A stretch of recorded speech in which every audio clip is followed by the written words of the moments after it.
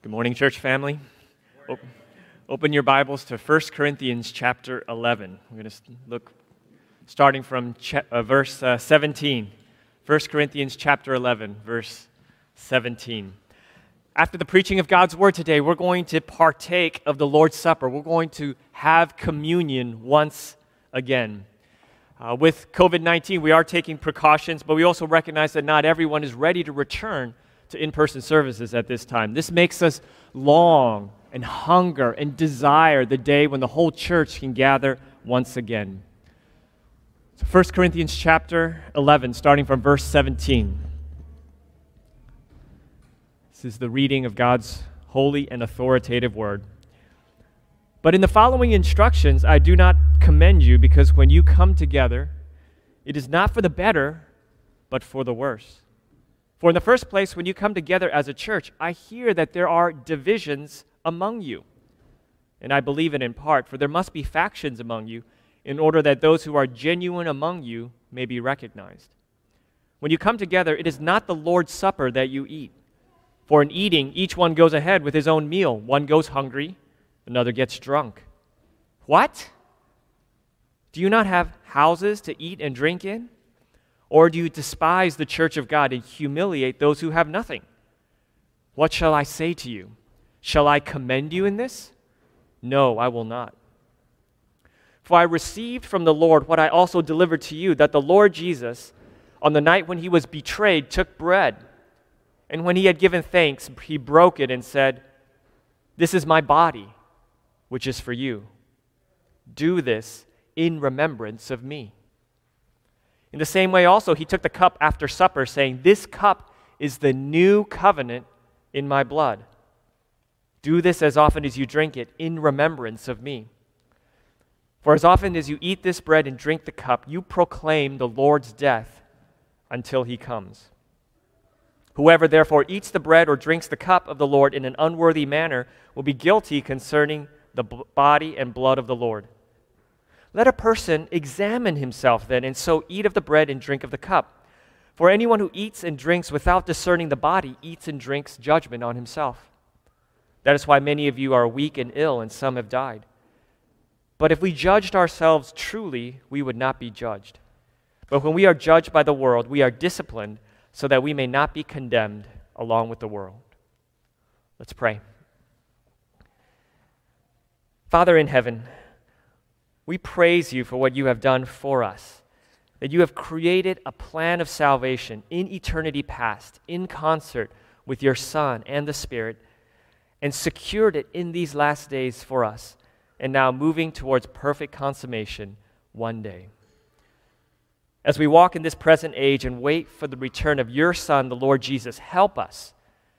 Oh Lord, we need you. Help us to walk in faithfulness and in remembrance of all that your Son has done for us. In his name we pray. Amen. Amen. Church, what's the most memorable meal that you've ever eaten? Maybe it was the night that you got married. When Teresa and I got married over almost 12 years ago, I remember that there was good food. I remember wanting to eat it, but I also remember not actually eating much of it. We were just so busy. Maybe it was on a vacation where you were getting to eat the food that the locals eat, an authentic taste of another culture. Maybe it was Japanese culture or Caribbean culture or French culture. Maybe the meal was really memorable because you were so hungry and you've never enjoyed a cheesesteak like that before. My mom likes to say that her favorite meal is the one that she didn't have to make, a meal where she can just sit back and enjoy because someone else prepared it for her. The Last Supper, the Passover meal, was the most important meal for Jesus and the most memorable for his disciples. And here's why. For the church, the Lord's Supper celebrates our union with Christ and our union with one another. For the church, the Lord's Supper celebrates our union with Christ and our union with one another. So there's very basic two parts to my sermon this morning. Celebrates our union with Christ and celebrates our union with one another. So here's the first part. For the church, the Lord's Supper celebrates our union with Christ. And for us to understand the significance of the Lord's Supper, we have to understand Old Testament history. Jesus doesn't come into the New Testament in a vacuum. We can't go into all the details, but in the Old Testament, Israel found itself in the land of Egypt. And instead of being a place of life, Egypt was a place of death and slavery. So God sent 10 plagues of judgment to force Pharaoh to let his people go. The last plague was the death of the firstborn. On that night, that plague of the firstborn, the angel of death would pass through Egypt. But God provided a way of salvation for his people through the most important, most memorable meal of their lives. This meal would be a matter of life and death. This meal would determine whether their family was protected or not, whether the angel would strike them or not, or whether they would live or not. In this meal, each Israelite family would kill a 1-year-old lamb at twilight and take the blood and put it over the doorpost of their homes. And at midnight, the Lord would pass through Egypt and strike down every firstborn, including Pharaoh's family, those in prison, and even livestock. But while God was striking down every single firstborn, those covered by the lamb would be safe. The Lord would see the blood and pass over. Death would pass over. Judgment would pass over. You've had some good meals, memorable meals, but for Israel on that night, no other meal would compare to this meal of salvation. God preserving life in the land of death. And this is why Jesus chose Passover weekend for the weekend where he would die. Over and over, as Israel celebrated the Passover year after year, when the lamb was slaughtered, when the blood was put on the doors, it was to remind them that they were once enslaved, to remind them salvation was a supernatural act of God, and also to remind them that death was still an enemy to be conquered.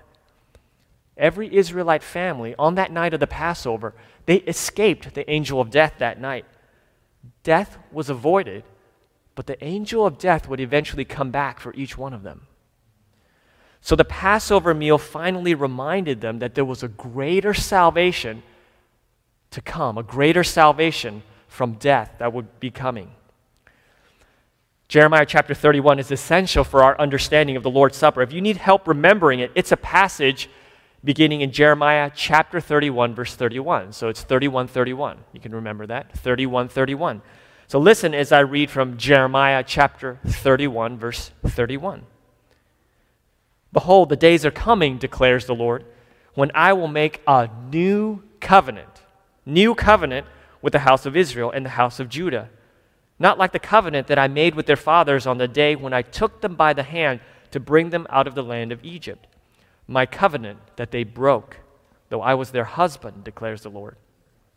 For this is the covenant I will make with the house of Israel after those days, declares the Lord. I will put my law within them, and I will write it on their hearts. And I will be their God, and they shall be my people. I will be their God, and they shall be my people. And no longer shall each one teach his neighbor and each his brother, saying, Know the Lord. For they shall all know me, from the least of them to the greatest, declares the Lord. For I will forgive their iniquity and remember their sin no more. Amen. Church, God promises people a new covenant, not like the old one, which his people broke. A new covenant promise where I will be their God and they shall be my people. A new covenant in which we will all know the Lord and he will forgive our iniquities and remember our sins no more. And so in the Last Supper, the night that Jesus was betrayed, Jesus beautifully weaves together both the Passover and the new covenant. The Passover, the redemption of God's people out of slavery, and the new covenant where God joins himself to us, to his people, in such a way that even the best marriage on earth is a dim reflection of our union with Christ. God says, I will be your God and you will be my people.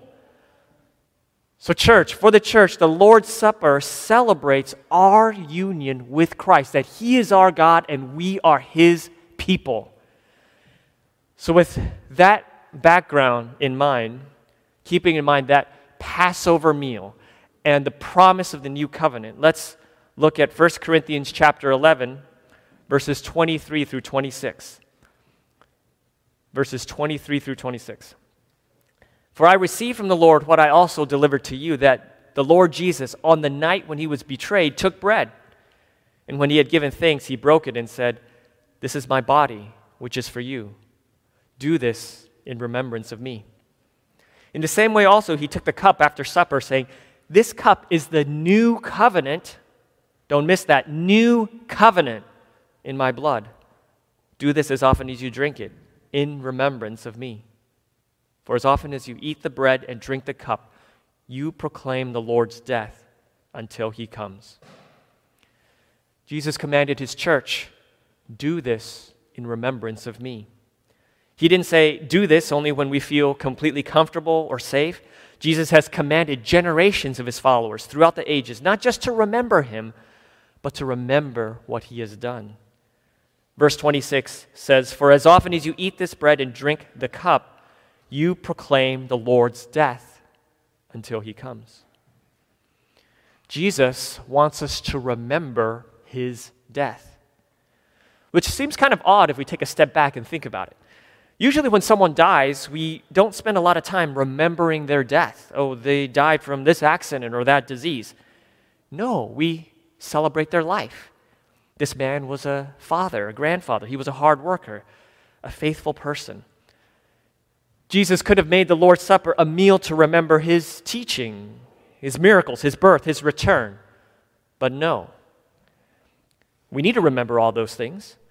But Jesus chose to highlight one central reality of his life, his death. His death. Which begs the question, why? Why such an emphasis on his death? Why did Jesus have to die? The Bible teaches us that the wages of sin is death. Not just physical death, but spiritual death, eternal death. That means when you or I, when we break God's law, when we fall short of loving God with all of our heart and loving our neighbor as ourselves, when we trip up over God's perfect and holy law, that law demands absolute conformity. And that law needs to be satisfied. Justice needs to be satisfied. We're commanded to conform ourselves in thought, word, and deed to God's perfect and holy character. So one lustful thought, one idle word, one selfish deed ruins our relationship with God like a drop of arsenic in a cup of water. And every time you sin, it's like dropping another dose of arsenic into that water. And before long, you don't have a cup of water, you have a cup of deadly poison. And when God sees that cup of deadly poison, he has no choice but to throw it away. And that act of throwing it away is what God does in the final judgment. 2 Thessalonians chapter 1 describes Jesus coming down from heaven in the final judgment in flaming fire, inflicting vengeance on those who don't know God and don't obey the gospel. And they will suffer the punishment of eternal destruction away from the presence of the Lord and from the glory of his might. But in love, God sent his only Son to suffer and die in our place. In our place. So when Jesus died on the cross, he took all of our sin and received all the condemnation, all the death, all the hell that we deserved. He drained that cup of poison by drinking the cup of God's wrath for our sin. There's some here or online who have yet to receive that perfect sacrifice. And the good news is that Jesus Christ offers himself to you today. He offers you his perfect sacrifice to wipe away your sins today. So if you haven't yet done so, come to Jesus today. Surrender your life to him today. Take hold of his perfect sacrifice on the cross for your sins today. Surrender your life to him today. I want to take a moment to speak to children and youth who are with us, either presently here or online.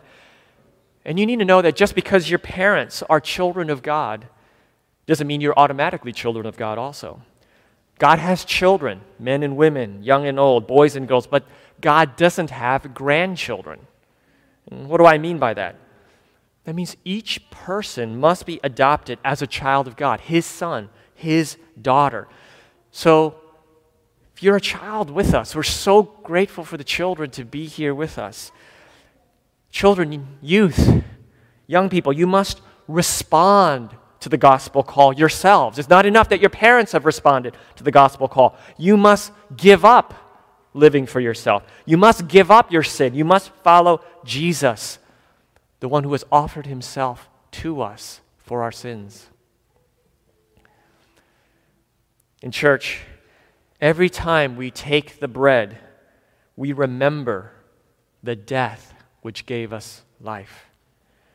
Jesus said, "This is my body, which is for you. Do this in remembrance of me." The scriptures record that Jesus was marred.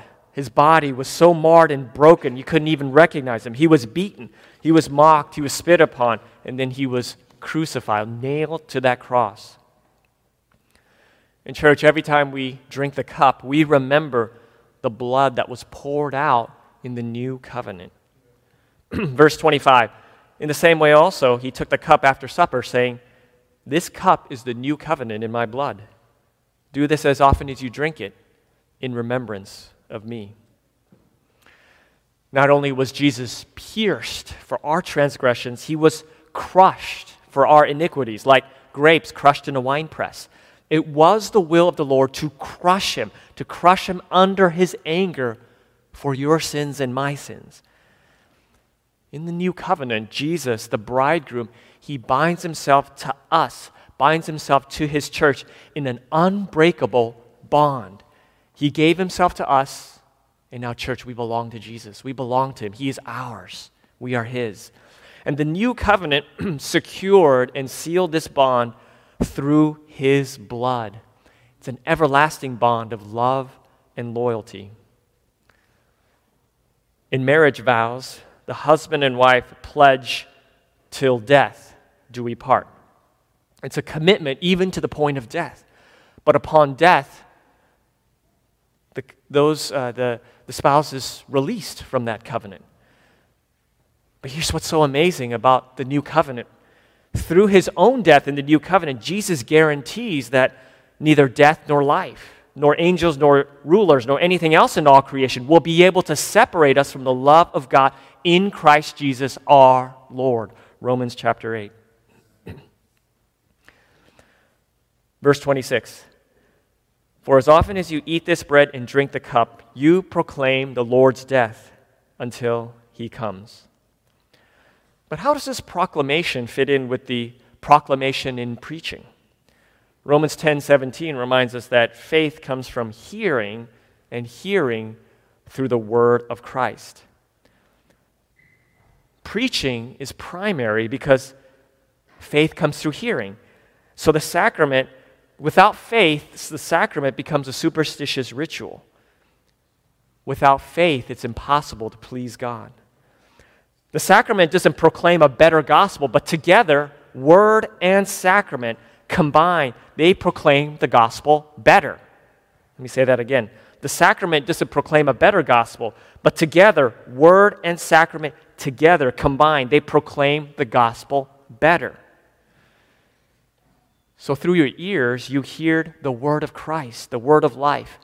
And through the sacrament, you see, you taste, you touch, you smell the gospel.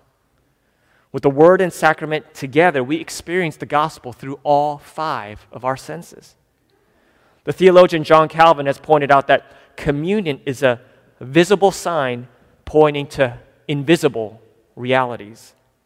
It's a visible sign pointing to invisible realities. You can think of it this way. When we eat food, the food is absorbed into us, it nourishes us, it sustains us. There's a process that takes place.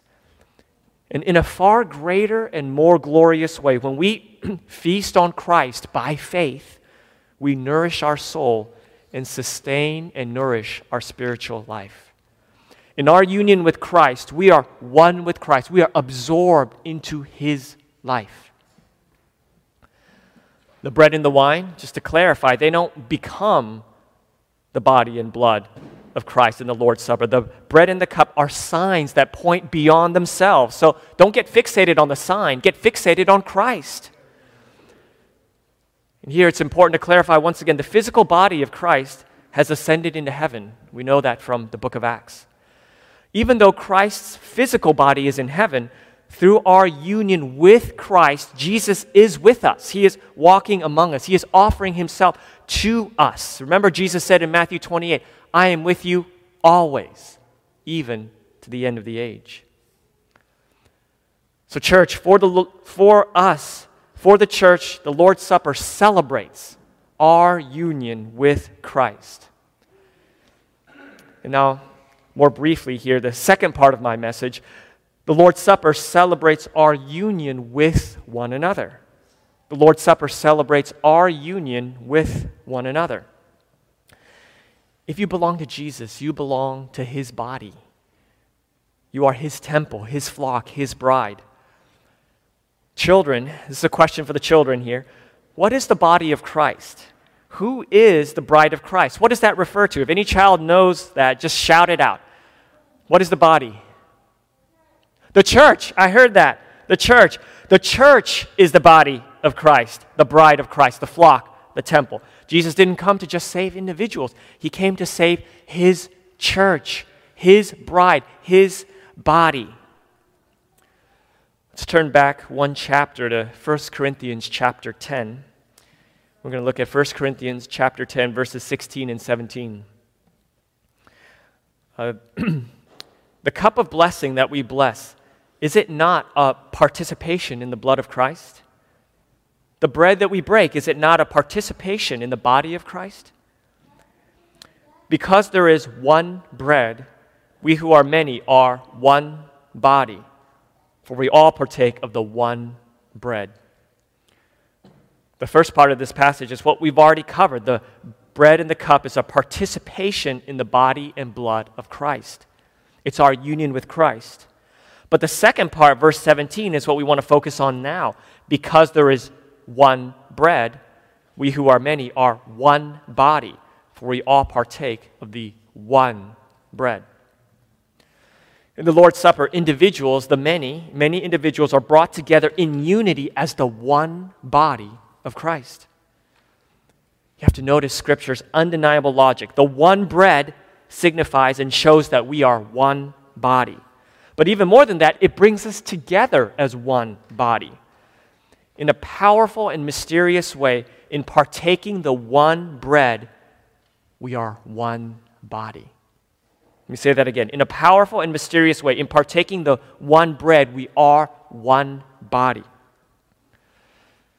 I thank God for live stream, for technology, but live stream can never substitute for church, the gathered church. That's why we don't do communion virtually. The Lord's Supper can only happen when the church gathers. Jesus offers the bread and cup in physical space and time where we are joined together by common elements. And it's done in a way that's impossible to do in a video feed. Think of it like a family meal together. It can only happen when you're together, seated together around the table. If your mom or your dad goes out of town and goes on a business trip and calls you up on Zoom or FaceTime or on the phone and you all eat together at that moment, it's not a family meal. I mean, the family connects, the family talks, and good stuff happens, but the family is not eating together. Look at how many times Paul uses the phrase, come together as a church. Return to 1 Corinthians chapter 11, verse 18. 1 Corinthians chapter 11, verse 18. For in the first place, when you come together as a church. And then verse 20, when you come together. The Lord's Supper happens when the church comes together.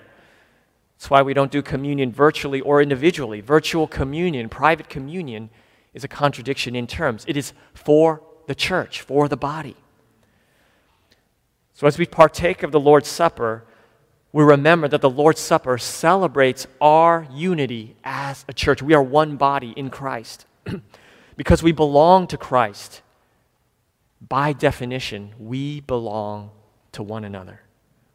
We belong to one another. That means despite all the differences, we may bring differences in ethnicity, in economic status, in education, we are one body. There is one body and one Spirit, just as you were called to one hope that belongs to your call, one Lord, one faith, one baptism, one God and Father of all. And because there is one body, Jesus has secured our unity. We have the responsibility to maintain that unity in the Spirit, in the bond of peace. We have a responsibility to maintain the unity that Jesus has secured for us. The Lord's Supper is for the gathered church. But here's the question: how should we as a gathered church partake? God warns us not to take communion in an unworthy manner. Let's look at chapter 11, verses 27 through 32. Whoever therefore eats the bread or drinks the cup of the Lord in an unworthy manner will be guilty concerning the body and blood of the Lord. Let a person examine himself then, and so eat of the bread and drink of the cup. For anyone who eats and drinks without discerning the body eats and drinks judgment on himself. That's why many of you are weak and ill, and some have died. But if we judged ourselves truly, we would not be judged. But when we are judged by the Lord, we are disciplined so that we may not be condemned along with the world. We believe Scripture teaches us that we have to meet two conditions before we partake. Number one, communion is for baptized disciples. Now, what do I mean by that? If communion is for the church, that means you have to be brought into the church. If it's for the bride, then it's not for others, it's not for outsiders. And baptism is the universal sacrament of entry into the church. And we require baptism because it honors the New Testament pattern of faith in Christ, baptism, and participation in the local church. You don't have to be baptized at Risen Hope. It could be any faithful gospel-preaching church. But we do encourage any professing follower of Christ who hasn't yet been baptized to get baptized as soon as possible. With our new facility, we will begin having baptisms during our service in our sanctuary. Praise God for that. With tentative dates in late April and late May, and God willing, many, many more to come. And so please talk to one of the pastors if you'd like to be baptized, for it would be our joy for Risen Hope to baptize you as a follower of Jesus Christ. And because communion is for disciples, anyone under church discipline and barred from the Lord's table is also asked to refrain. Anyone under church discipline is choosing to love sin more than love Christ and is no longer treated as a disciple. And anyone removed from the church in this way should also not partake of the Lord's Supper. So number one, communion is for baptized disciples. And number two, we need to examine ourselves. We don't want to partake in an unworthy manner and bring God's judgment. If you've offended a brother or you're offended at a brother, you have a responsibility to make it right quickly. If you've sinned, you need to repent. You need to confess your sin, give up your sin, turning away from it. That means seeking forgiveness from God and forgiveness from others. In Corinth, we see that there was sin and disunity in the body, and Paul had to strongly rebuke and correct the church because they weren't partaking the Lord's Supper in the right way. Let's look at 1 Corinthians chapter 11, verse 17 and 18. Go up a couple verses. But in the following instructions, I do not commend you because when you come together, it is not for the better, but for the worse. For in the first place, when you come together as a church, I hear that there are divisions among you, and I believe it in part. So we need to examine ourselves. Have you said or done something, either in person or online, that's caused offense? Or has someone offended you and a seed of bitterness has been planted? In either category, whether you've offended someone or someone has offended you, you have the responsibility and joy of making it right. Because bitterness, disunity, anger, gossip, pride, they destroy the unity that we have in Christ. So the Lord commands each of us to examine himself and then eat the bread and drink the cup. So we draw things to a close. For the church, the Lord's Supper celebrates our union with Christ and celebrates our union with one another. Unity in Christ, our union in Christ, must always lead to unity with one another. We are one in Christ, so by His Spirit, let us be one with one another. Tim wrote a recent blog post with helpful questions for self-examination before taking communion. Let me close with just a few of these for us to consider as we transition to taking communion together. Have I forgiven everyone who's asked me for forgiveness? Have I confessed my offenses against others and pleaded their forgiveness? Have I sought reconciliation with those who have hurt me and pursued peace with everyone else? Am I bitter at anyone? Am I prejudiced towards people of another color, culture, political persuasion, or you fill in the blank? And finally, can I sincerely embrace with love and unity all who will join me in communion today? So, church, by God's grace, let's examine ourselves and hold fast to the body and blood of Christ as our only hope. Amen. Amen.